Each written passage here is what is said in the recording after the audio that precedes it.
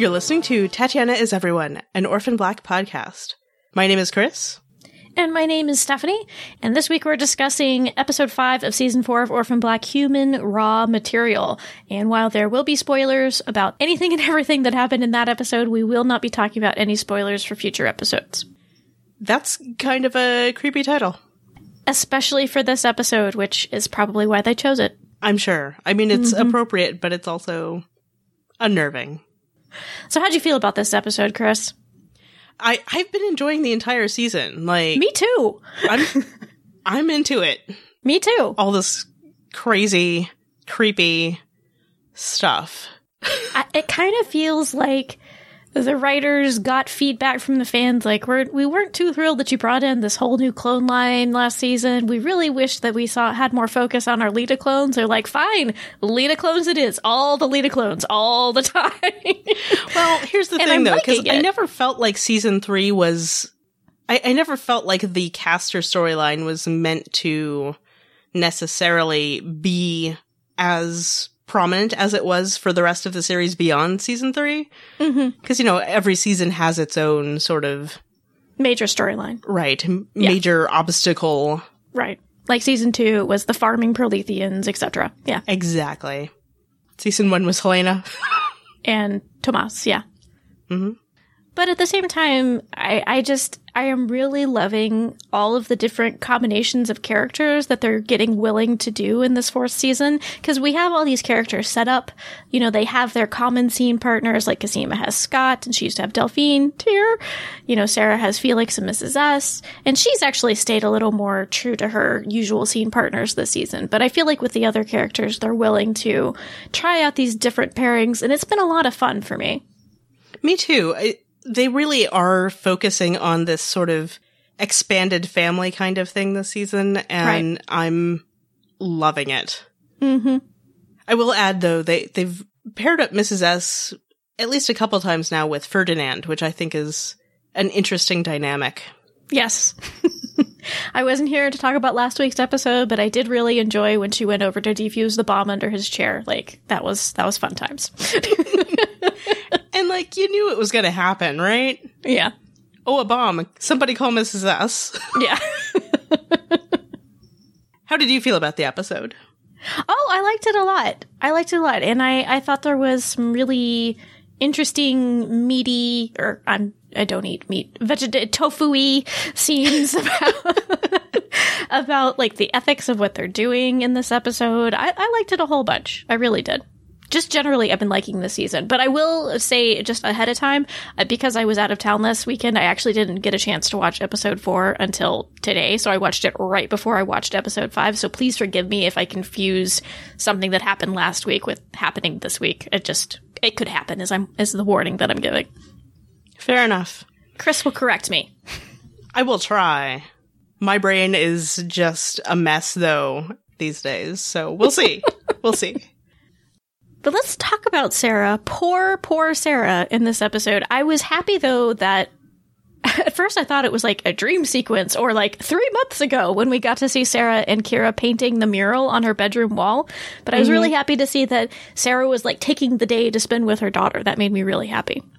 Yes. I mean, this has been a concern for us this whole season, is this rift between Sarah and Kira. So it's really a relief that we're getting this now, especially, you know, midpoint of the season. I think it's time, right? Mm-hmm. It's sort of comforting and reassuring, but it doesn't last that long. The comfort and reassurance, because Sarah this episode is she's surly and to pretty much everybody except Kira. Yes. Yeah. It's true. But at the same time, like, I think it's understandable from us as the audience perspective, because I think finding this tech, you know, implanted in her jaw against her will, like, this is, I think, the most scared Sarah has been, because it affects her so directly. Like, obviously, she's always been scared for Kira, scared for her other sisters, scared for Felix, etc. But I think having this thing in her over which she has no control, I think, understandably, is a very scary experience for her. Right. And it's kind of interesting because there was that conversation in the last episode about how Sarah is strong enough to deal with all of this. But here we see, I'm not saying she's not strong enough to handle it, but Sarah's sort of frayed at the edges, I think, at this point, Yeah. Absolutely. Also, this is completely tangential, but Mrs. S did Sarah's hair for this episode, right? Do you think so? The little side ponytail? Yeah, the side braid, which they did acknowledge is supposed to be a nod to Mrs. S. Oh, that's true. She does wear her hair like that from time to time, doesn't she? Yes, she does. And just because we're talking about Sarah's hair, I have to say I'm not loving the hairstyle that she's choosing this season. I know it's actually closer to what we originally saw her hair like back in episode 1 of season 1, but I don't love it. I wish she'd go back to more of the just free-flowing waviness that she had in seasons like 1, 2, and 3, or more like 2 and 3. Post-Beth pretending period of her life. Perpetually windblown. Yes, exactly. But she's doing this thing where it seems like it's like slicked down or pulled back over on I think it's the right side of her head. I find it distracting, but that's just me. Fair enough. But this was a tough episode for me in regards to Sarah, because the tension in her relationship with Felix, I wanted, when Mrs. S pulled them both aside into that room, I said to the screen, I was like, will you please knock their heads together, Mrs. S? They're both being huge brats. Just Three Stooge them. Yes, exactly. And I mean, she does call Felix out for when he throws food at Sarah. He's like, how old are you? I think she says to him. But it's so hard because I think, as an audience member, I think you can see it from both of their perspectives. Right. It's one of those things, neither of them is wrong, but neither of them is right. Mm-hmm.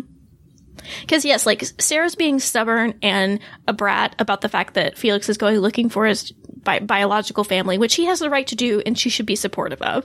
But at the same time, it's like, it's not Sarah's fault that she connected with her biological family. Like, she didn't do that on purpose to make Felix feel left out. Mm-hmm. So it's difficult to watch them be so at odds with each other. I was glad to see that he finally knows about the maggot bot, though, at least. Mm-hmm. And I mean, the thing, too, is Sarah has every reason at this point to be suspicious of new people in their lives. Mm-hmm. They've had enough random people popping in who, not so randomly. So you can't blame her for being suspicious. Yeah. And wanting to check. And when Felix just brought Adele to their safe house, like, yeah, he needed to have his head smacked upside. After specifically being told that's the Not thing to you do don't that. do. Like, fine, get to know your sister, but please don't bring her here. Oh, by the way, I'm bringing her here. No, Felix, no, you're being a brat. And I honestly, when we had that scene where Sarah got the phone call from Scott. Hi, Scott. Joss Wilkie. You're in the credits now. That makes me happy. He made me happy too. Yeah, I think it only happened last week. I don't know that he was in the credits the first time this season, but maybe I just missed it. Anyhow, I honestly don't know. I usually pay attention though. I like looking at the credits because it gives you a hint as to what actors are in the episode. But anyway, which is weird because you hate spoilery things. You hate the previously on because it gives indication of what might happen. I am an enigma wrapped in a mystery. Fair enough. Anyway, when Sarah got the phone call from Scott, and I wasn't really surprised that Adele ended up being Felix's biological sister. At that point, I was like, she's wrong. Like, she's just wrong. But that doesn't mean I trust her. Even though we got that confirmation, I'm still not sure if I trust Adele. I'm a step more paranoid than you, and I'm like, that might be a false positive.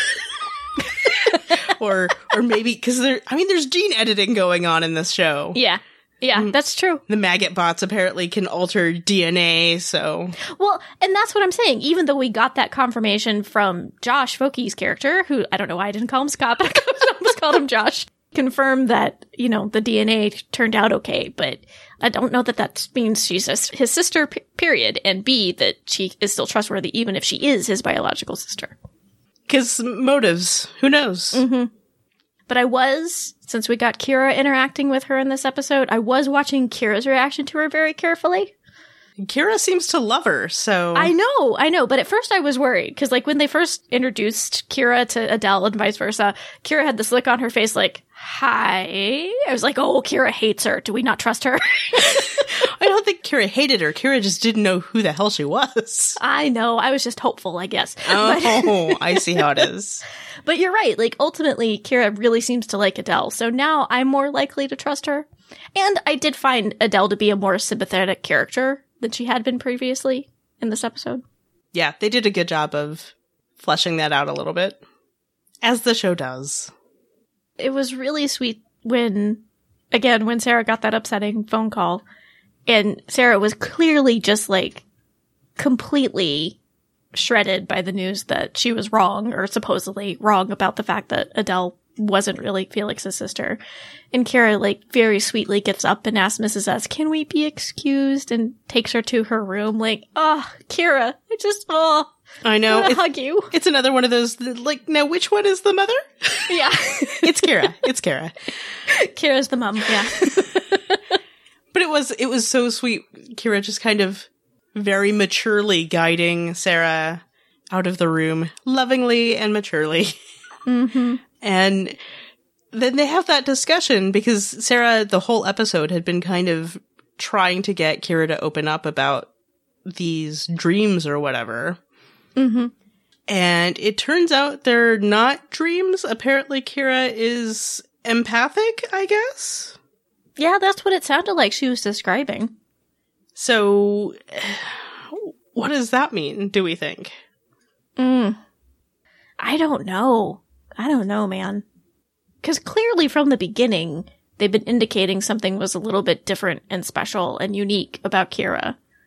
But previously, it seemed more... It seemed more physical, or presented that way in the earlier episodes, because she gets hit by the car and it seems to be fine. And also maybe a little bit of a prescient ability. Because even in the first episode the second episode of this season, where she's like, they're coming, and then they see the lights of the snowmobiles or whatever heading toward the vehicles, heading toward their house in Iceland. Like, so this idea that she's empathic is interesting. It wasn't something I was expecting. Right. I keep wondering about the implications of this, because she specifically mentioned the Leda clones. Mm-hmm. So I don't know, because I mean, this is something that we've always talked about too, is that Kira, if Kira trusts somebody, then we trust them. And if Kira doesn't, then we don't, right? Because that's how things seem to have gone so far, which, goes along perfectly with this idea that she's empathic. But if she's only empathic about the Leda clones, what does that mean? Like, I have so many more questions now. Yeah. Though I think it is reasonable that if Kira is somewhat empathic, then she might be more attuned to people's intentions than the average person might be. Mm-hmm. Even if they aren't somebody she has a clear empathic link with, like the Leda clones, apparently. And there was that interesting comment, too, about the ones she doesn't know or something like that. That's not quite what she said, but... And granted, she hasn't met all of the known Leda clones. Right. Known to us, the audience. She hasn't met Crystal. Or Tony, Or Tony, yeah. But still, I think there's an implication that there are even more out there, so... Which is not surprising. Another adorable Kira moment. I liked it when Mrs. S had pulled, like, Sarah and Felix aside. She turns to Adele and says, they do this a lot. It's true. But I like that Kira seems to be getting more mature storylines this season. It feels like she's a little bit less of just the kid who gets, pushed from here to there and whatever and protected. She seems to be coming more into herself as a person and a character. Yeah. Yeah, we talked about that a little bit last season, because she wasn't really in last season all that much. She was in a couple episodes and then sent to Iceland and then reconnect at the very end of the season. So I'm glad that there's more Kira this season. Me too. Because I love her.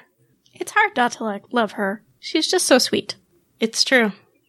Even when she was being bratty, I still was on Kira's side. I mean, she's the most justifiable, I feel like, her brattiness would be most justified. Yeah. Absolutely. One, she's a kid. And two, the stuff has not gone Kira's way, generally. No, she gets left out of the loop a lot, poor Kira. But speaking of, generally, Sarah having kind of stressful relationships with people in this episode, there was also that really tense exchange between her and Allison after Art had called Sarah about, is Allison a drug dealer, FYI? That'd be nice if I knew that. But, the problem is that he does know it now, so... Yeah. He had plausible deniability before. Fair. But for me, I don't think it's surprising that there would be tension developing between Sarah and Allison because they have such different personalities. Right. I mean, this is another thing we talked about a lot before because that was one of the initial big conflicts is Allison and Sarah were just not going to get along. Right. And then they did for a while. Mm-hmm. And it was nice. And not really surprising that it wasn't going to last. Again, I think the problem here, though, mostly is that poor Sarah is just worn down at this point, Yeah. Sarah's not in a good place. And I feel like that, as much as anything, is causing a lot of problems. Yeah. Last week, she was kind of nudging Allison, kind of yelling at her a little bit to, pull her weight. Not cool, Sarah. No, not cool. But at the same time, I can see where Sarah is coming from, because I think in a lot of ways, Allison has really been left out of a lot of the things that Sarah and Helena and even Cosima have had to deal with. Mm-hmm. But I think partially that's because of Sarah and Cosima's choice. I don't know that Allison could kind of handle this. And it got me wondering this week if Sarah knows what Allison did digging up Leaky to help her. That's true. I don't know. Because, clearly Cosima communicated with her about their findings after they examined that maggot bot inside of Leaky's head, but I don't know that Sarah knows that the information came from Allison's actions. Yeah. That's a good question. Yeah, also, as far as Allison not pulling her weight, it is that Sarah and Cosima kind of leave Allison out of the loop, but I think also it's just a matter of their circumstances, right? This is something that they established early on. Allison was the one who had the family, and I think Beth and Cosima were deliberately, to some extent, leaving her out of it for the sake of her family, and also Allison even specifically says that her contribution was financial. Mm-hmm. That was the way she presented it, was sort of that was the only thing she felt like she could contribute. So, right. Although we really have seen Allison engage in a way that she hasn't necessarily before with their acting tour de force in last week's episode. The acting and then not acting. Anyway. Also, I said her name was Julie or Julia, and it was not. It was Portia. I couldn't remember what her name was, but... Oh, okay. Yeah, it was Portia. I can confirm. So let's dig into this piece of the storyline this week that involved Cosima and Donnie, and then ultimately Crystal, all converging at the Brightborn orientation. And I love these interesting pairings that we're getting this season. I thought Cosima and Donnie made a fun pairing, and then getting Donnie and Crystal. Oh my gosh. You mean Ronnie? Ronnie and Crystal, excuse Ronnie me, is and really Christine excellent. Wingham. They're really excellent undercover names. Oh, Ronnie. So I gotta say, when they showed Donnie presenting himself ready to infiltrate the Brightborn orientation, all dressed up in a suit, I was like, ooh, Donnie looks good. And I was a little mad at Cosima at first for making him change out of the sexy suit. Even though ultimately I realized that it was helpful when he had to pretend to be a masseuse. Mm-hmm. However, I will forgive Cosima because she wore her hair up in a bun, and you know how much I love it when she wears her hair up in a bun, and she looked lovely. I liked her dress a lot. Stephanie is judging everybody's sartorial choices. Speaking of, I was impressed with Crystal's dress. Now that was a dress. If I was going undercover, I don't know if I would have dressed the way that Crystal chose. But you notice, I don't think we've ever seen Crystal in something that basically just could not possibly be any tighter. I know. And I feel like, I don't know, it's like Crystal got a memo that, you know, hey, Cosima wears a tight-fitting dress really well. And she's like, oh, really? I will show you a clone who looks good in a tight-fitting dress. Hers might be tight, but mine is tighter. Yep.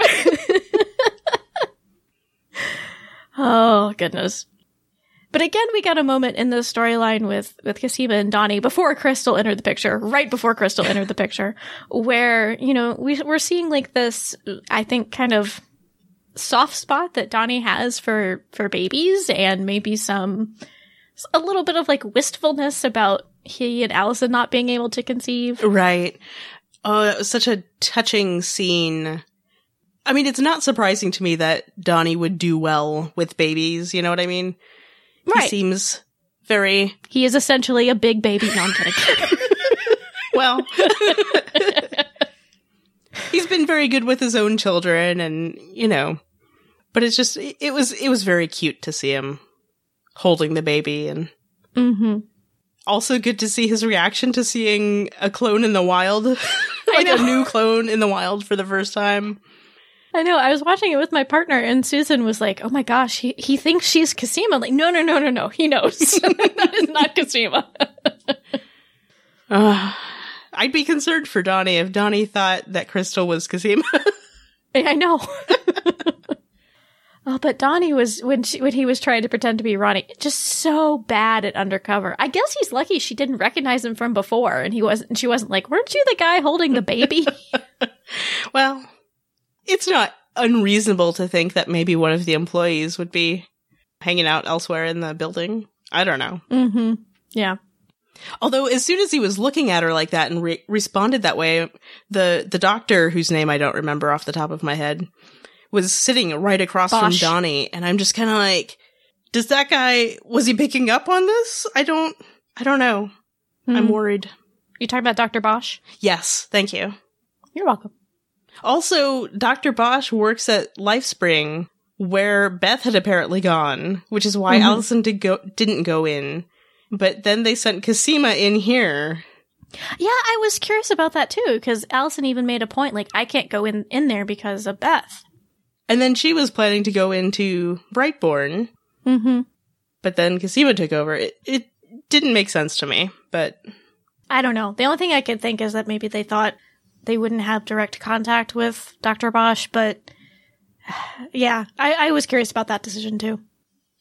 Also, I didn't mention it last week because I didn't really notice it until after we recorded. The Brightborn logo is the logo that was on the key card that we saw Beth with the night she commits suicide. When she puts the wig on and leaves with the key card, it's a Brightborn key card. Good eye, Chris. Thank you. I get there eventually. I'm bummed. I really haven't had the opportunity to rewatch episodes of the season, but I guess I should think of it as like I'm going to have a real treat ahead of me when I rewatch the whole thing at the end of season 4. I'm such an obsessive nerd that I've watched, I think, every episode at least twice, usually about 3 times a week. If I had the time, I would. That's fair. That's fair. So it was a little bit exciting. We got a Delphine reference this episode. I know we saw her picture last week. And then there was the Delphine episode this week. The Delphine reference, this week. The Delphine episode? I'm hopeful. That's my hopeful mouth talking. Like, what did I sleep through? But when Donnie was just like, you mean Dr. Cormier? I was like, Donnie, you are terrible at undercover. I'm here to protect you, or I'm here to help you, Crystal. How do you know my name? I guess Crystal, speaking of the moves that she then pulled on Donnie, I guess she also got the memo that like, oh, people like Allison when she's in her workout wear, I'll show you a clone who looks good in workout wear. With very, very short shorts, I must say. I know. She turned around. It's like, I can see the bottom of your bum, Tatiana I can see the Maslany. bottom of your bum, yeah. Which really, I mean, we've seen her bum period on the show, so but it was mostly covered at least this time. She was probably okay with it. It's just like, whoa, Crystal. Also, since we're talking about Crystal, did you notice like a tendency towards the, what did they call it? The duck lips? Is that not what they call it? I think that might be what they call it, yes. The youth. But yeah, I noticed her just doing that a few times. I don't know, it amused me for some reason. It was really fun to have Crystal back this week, I gotta say. I was very happy to see her return. Mm-hmm. Now they just gotta bring Tony back, and I'll be super happy. Yes. I'm actually going to use this moment as a segue because we got an email from Maddie saying, Hudson Motors was one connection I saw on the flowchart Allison made. Perhaps that could be connected to Tony and his monitor. Would be a good way to tie him back to the story. Surely he has to come back at some point since we have Crystal again.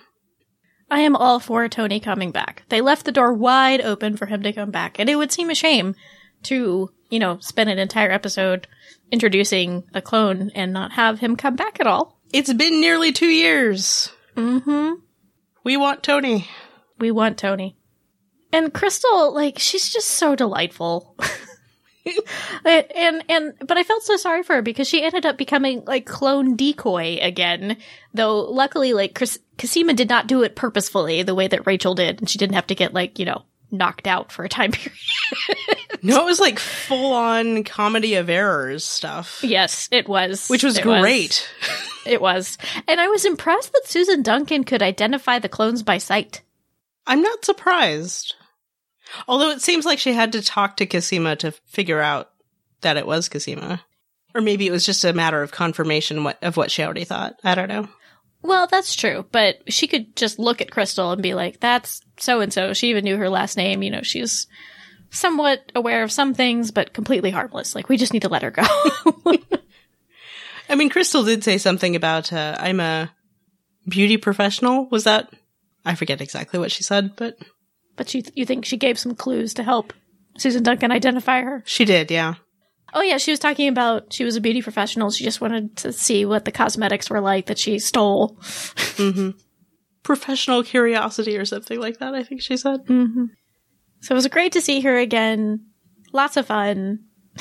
She's a clone that's I don't know that they need to bring her back regularly, but when she appears, she's always a lot of fun for me. I agree, yeah. Her and her duck lips. Well, and she is one character that I can't really wrap my head around the fact that that's the same actress playing her and Cosima and Allison and Sarah. She's just so different. There are moments that she really seemed very Allison-like to me, though. I can see that, yeah. Yep. It's weird. I mean, it happens and then you're kind of this almost doesn't make sense, but it makes perfect sense at the same time. Yeah. Such is the magic. Cosima had a little bit of a cameo in sort of the more fun Donnie and Crystal storyline. She ultimately had a very serious, consequential storyline in this episode.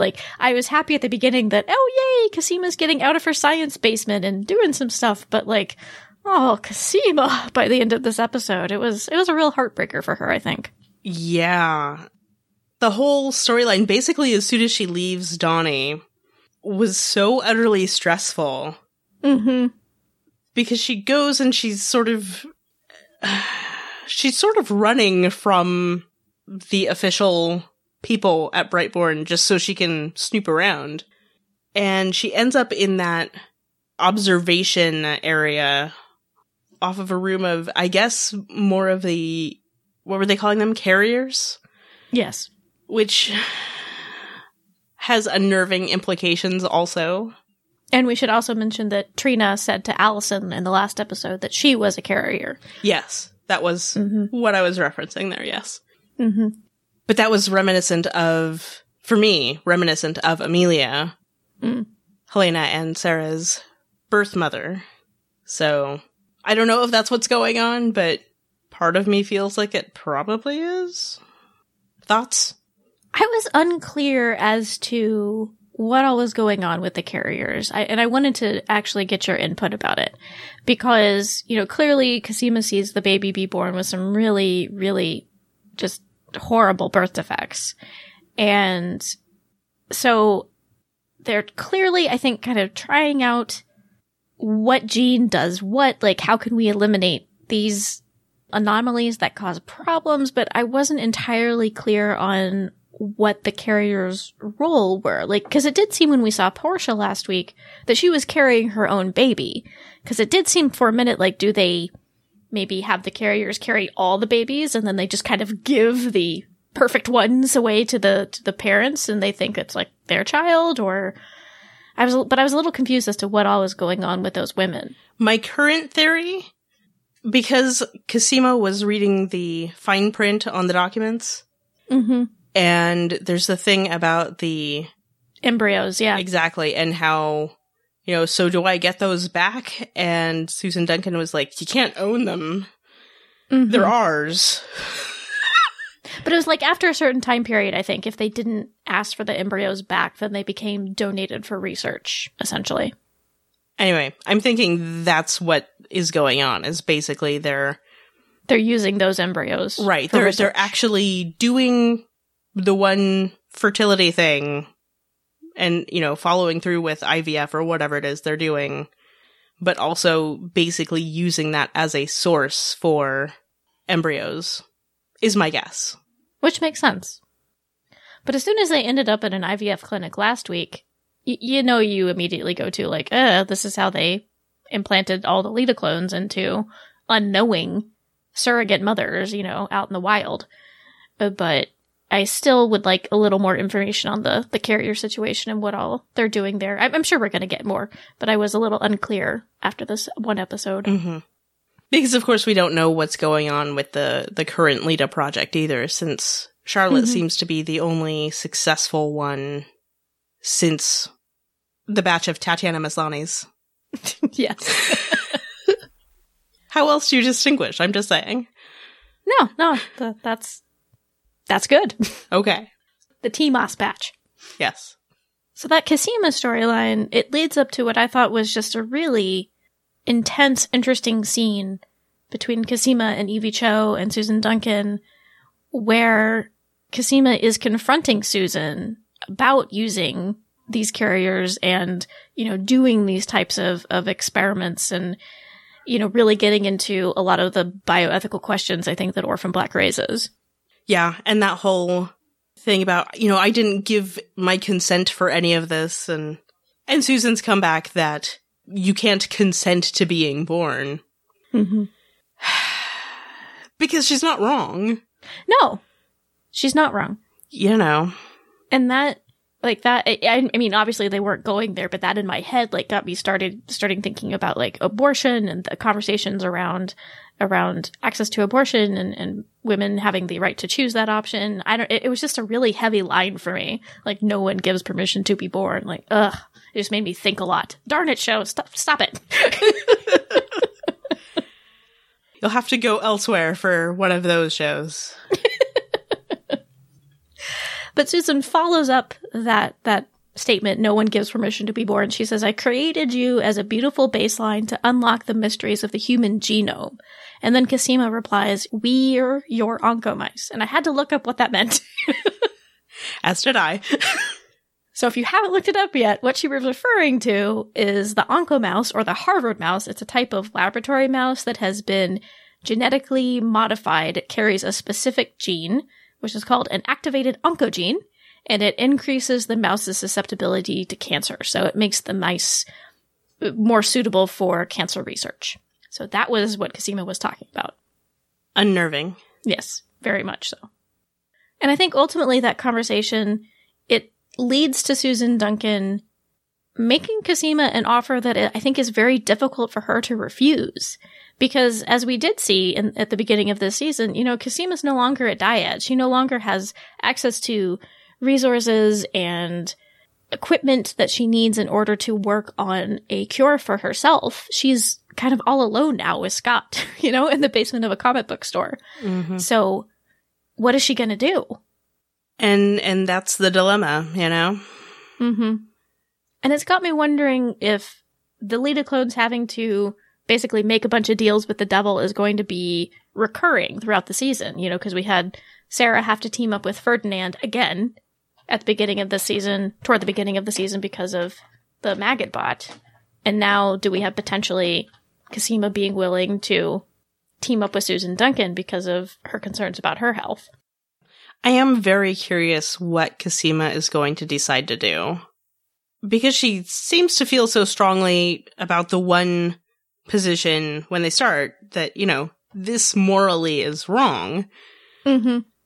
But, you know, Susan's not wrong in saying that essentially you need this if you want to live. So, you know, I guess that's the issue now, right? Is, do you survive at the risk of affecting other people's lives? And this is a similar choice that we see Rachel making about Charlotte in the last episode, right? Correct, yeah. Because ultimately Rachel tells Susan, Charlotte's data, if we just don't intervene and let her disease carry through to its conclusion, that's more valuable than her life. Like, that is actually for the greater good to let this one clone go through the disease and potentially die. Like, is Cosima going to make the same choice? Or for her, like, what becomes the greater good? Is it going to be a greater good that she gives Susan access to Kendall's genome so that she can come up with a cure that could potentially cure all the Leda clones? Or... But could also do any number of other things. Exactly. Do any number of other harms. Or does she refuse to give the genome out of the greater good of protecting potentially other Leda clones from being created? And other things that they might do with Kendall's genome. I guess that's the big issue for me, is Susan Duncan is in no way trustworthy. Oh, God, no. Clearly not. Hence the more difficult decision, because she very well could cure Cosima, I think, you know? Mm. Since it was Susan's design that had caused the disease. Right. She seems to be the clever one, or at least as Ethan Duncan was presenting it. Susan was the real genius. Mm-hmm. But I don't trust her as far as I could throw her. Nope. Which is not very far. And I am super interested to see Cosima go through making this choice, deciding what to do, and ultimately seeing how it plays out. I think this is a really interesting moment for her, potentially. Mm-hmm. But I'm worried because it's like, if she chooses one way, am I going to lose respect for Cosima? Mm-hmm. I don't know. But I guess that's good drama, right? Exactly. Exactly. So to conclude our discussion about Susan Duncan, we have to, I can't even say it. We have to, I suppose, talk about that ending scene between Susan and Ira, to which I can only say, creepy. Well, and they, like, really play up the creep factor, because the music is all ominous and weird. Mm-hmm. And it's a pool with all the blue lighting. Exactly. That's never good. Because here's the thing, like, objectively, it's not that weird, maybe? Maybe? I don't know. It depends, because I don't have enough data to determine how freaked out I should be about this. Yeah, I mean, because I guess it's not like they're biologically related to our knowledge, but she essentially created this guy. Like, it's creepy. It is. It's like serious kind of god complex going on Susan Duncan's part. But we knew that already. Yeah, I know. But still, creepy. This is like the creepiest iteration of such a thing for me, at least so far. I'm thinking, like, I'm seriously... Henrik was pretty bad. Well, I meant for Susan. This is the creepiest iteration Susan. Of her god complex. No, Henrik was, he's on a whole other level thus far. Yeah, see, I'm just like, in the context of the show, it's not that bad. Henrik was like, here, daughter, let me implant you with an embryo that I fertilized myself. Yeah. Ugh. Ugh. Yeah, Ugh. see? Ugh. Context. Now it doesn't seem so bad, right? Fair. But yeah, I mean, like, there are things we don't know. Because if she raised Ira, then it's worse. And it's gross. That's and way worse. No show. However, I think we also saw that Rudy had a bit of, like, a mama's boy complex. So maybe this is in keeping with tendencies of Castor clones. That's a good point.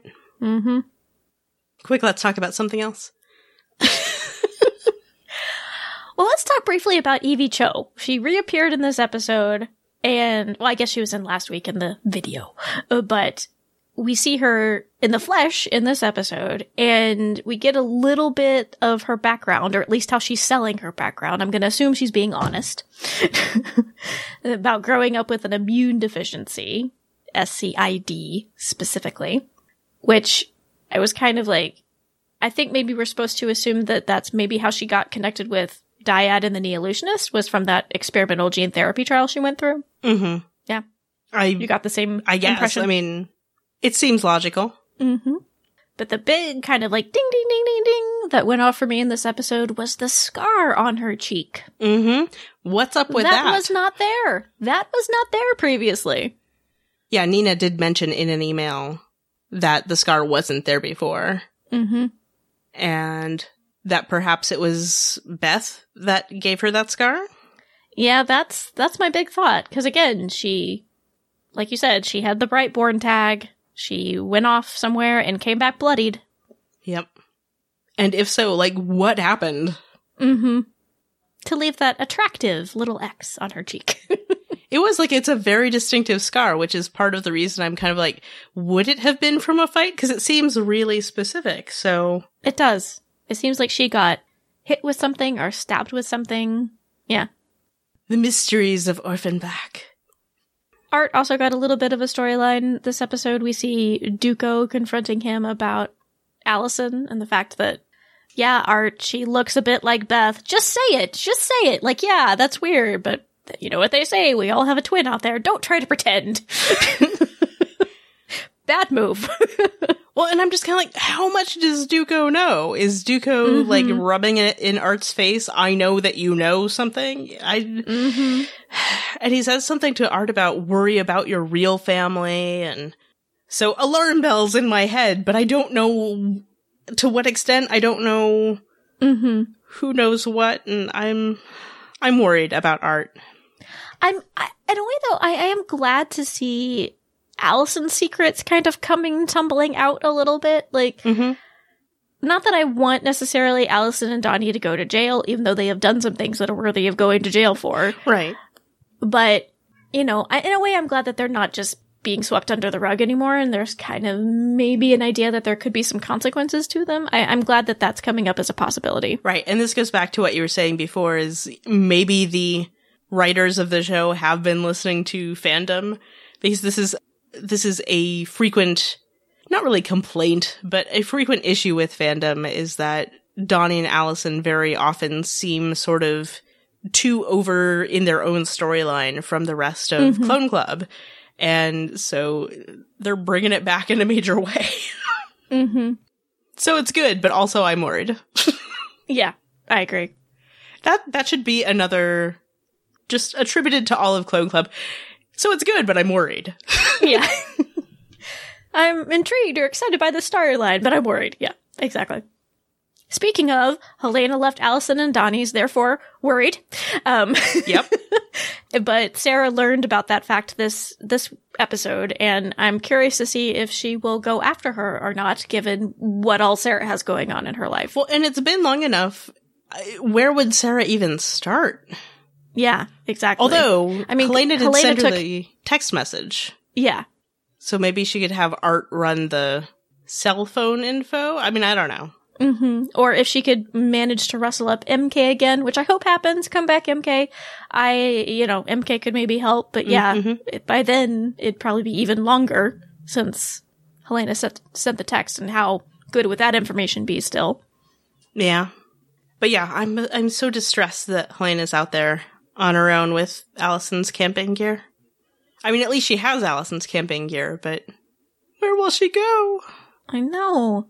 I was so sad to see that in the last episode. I mean, like, I don't think Donnie did anything wrong, but at the same time, it's like, Donnie, why did you not think about possible consequences? At least keep a better eye on her. Come on, man. Yes. And then I also got worried because Allison and Donnie weren't home at the time. But where are Allison's kids? Because Helena seems to have been babysitter. Maybe they were at school, but see, I worry. That's a good point. What about Oscar and Gemma? Who's going to look after them? if they still are alive. We haven't seen them this season, actually. Again, I think the actors have maybe gotten a little too big for their timeline. Didn't we see Gemma in the background, I thought? We might have seen Gemma in the background, but I don't think she's had like a scene where she's talking and foregrounded the way that we have in previous seasons. Mm-hmm. And tangentially speaking of Allison, I mean, did you see that flowchart they were looking at the beginning of the episode? I did. It was so Allison, I could not believe it. I know, she clearly like fired up PowerPoint or something and just like quickly dashed off that. Broke out the clip art. Uh-huh. Maybe she made it last week when she was preparing those thick case file research documents for Donnie and Felix. Yeah. It was probably a matter of like, well, I'm on a roll. Might as well do another. So like I mentioned at the top of the episode, I've really been enjoying this season, and I'm liking a lot of the choices that the writers are making, but there's a couple of things that I'm kind of going like, about. And first of all is that... Are they blonde? Well, I guess one of them is, yes. So, you know, clearly we've got a lot of people sitting around thinking, where's Delphine? You know, we've got a mentions of her. We saw a picture of her last episode. But still, you know, we're halfway through the season and still no confirmation either way, whether she's dead or alive or what might have happened to her. In a way, I'm not surprised they are drawing it out, but I'm a little surprised they've been drawing it out this long. Yes and no. I don't know. I don't think she's dead, Stephanie. I don't either, which just makes me more puzzled because I don't think she's dead, and yet we still haven't seen any hide nor hair of her, especially her hair. Where's her hair? It's wherever they film X Company. Which I think is like in Eastern Europe, maybe? I think so, yeah. But I guess the other blonde person I'm curious about is the fact that we haven't seen or heard anything else about Shay this season either, which in a way I'm not surprised about because she clearly had a very scary run-in with Delphine, so I could understand if I were Shay, I would be like, I like you, Cosima, however, no thank you. But, you know, there was that kind of tag to the end of her storyline last season where Delphine went to her and talked to her and said, you know, here's the card, give it to Cosima, I told her she could tell you everything if she wanted to. Right. And I mean, to be fair, that was an important moment for Delphine, obviously, but it also really left the door open for Shay to return, and she hasn't as yet. Right. Because to me, that felt like such a specific setup for the next season that it's surprising that it hasn't even been mentioned, you know? Yeah, exactly. So I'm like, yes, where is Delphine? But also, at least Delphine has been mentioned. But yeah, exactly. Do they not care about Shay? Mm-hmm. Apparently not. Well, and especially since they were setting her up to be a shady character last season, too. Like, you know, the reveal that she was in the military and all that stuff. And I mean, granted, that could have just run its course in season 3 with Delphine being suspicious, and then ultimately her suspicions were not valid. However, it just felt like they were setting up something really specific for season 4, and yet no mention of Shay yet. Mm-hmm. Because Ksenia Solo was filming Turn. But anyway. Well, that might be part of it, because I'm trying to think, in season 3, she didn't show up until episode 5, I believe. So it could be, scheduling-wise, end of the season works better for her to show up on Orphan Black. I don't know. It's one of those things I want them both to come back, but I'm not holding my breath. I'm trying to keep my expectations low. Yeah, me too. And it's fine, because I am enjoying the rest of the season. So. I am too. It's just I'd enjoy it more. But I do want to know, at some point, one or the other, is Delphine dead? Just at some point, please, let me know. We need closure. Also, just another thing. Where are they? Where the hell is Mark? Yeah, it seems odd that they have Ari around to play Ira. The name is the same for... Anyway, you know what I mean. They have Ari around playing Ira, but we have nothing on Mark, which honestly, from last season, like, he was the only caster that I kind of wanted to Well, I guess the rest were dead. I was going to say, he was the only one left, Stephanie. Alive. But I had gotten a little bit invested in his storyline and like his future with Gracie and all of that. So I wouldn't mind a little follow up on him. Is he still alive? How's he doing? Yep. Maybe once they unlock the secrets of the clone disease, they'll find him and help him. I'm hoping. Just in terms of feedback about the last episode, we got 3 separate messages. To be fair, I think it was only 2 people, but we got messages. People really, really wanted us to know that Corncob was also Ferdinand and Rachel's safe word. Like, it was very important to them that we know. Message received, folks. Thank you. Since I wasn't here last week, can I just say how much I loved, well, 2 things. I loved Cosima's line, well, yep, that's the head of Dyad. You would. Made me laugh so hard. And then subsequently, related to the head of Dyad, I enjoyed the Donnie Allison Air Italia phone sex, which then transitioned to a white gooey substance being pulled out of the head of Dyad. Well, I should say the tumor that came out of the head of Dyad. Oh my god, it was so delightful to me, which I know probably makes me a gross person, but I gotta give it a shout out. Oh dear. We did mention that last week, but we were a little more grossed out than you, I think.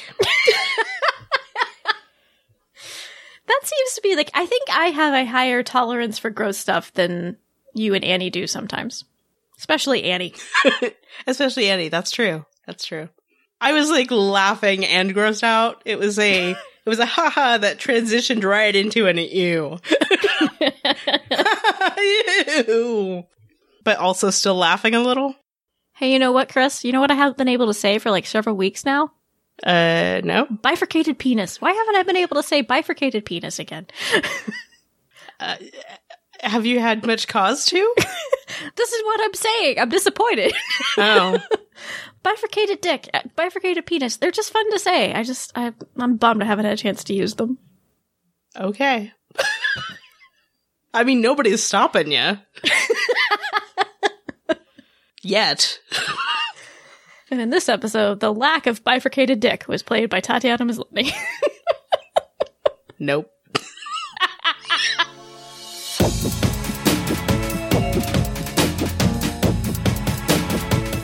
Please send us your thoughts about this episode of Orphan Black, as well as about our thoughts. We'd love to hear them. You can go and leave a comment on the show notes for this episode over at TatianaIsEveryone.com/104. You can send an email to feedback@drinksatthedoll. Nope. feedback@TatianaIsEveryone.com. I knew I would do that at some point. It's a little surprising it doesn't happen more often. It's really true. You can record a voice memo with your smartphone and email it to us, or you can call our listener voicemail line at 972-514-7223. We are on Twitter at TIE Podcast, and we're also on Facebook. Tatiana Is Everyone is part of the Ask Genre TV family of podcasts.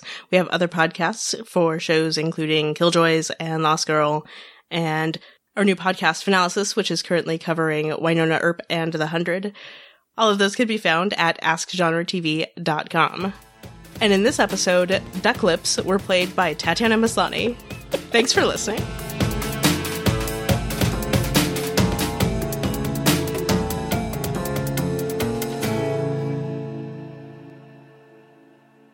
I can't talk today. Why recording day, me? This is a bit... still...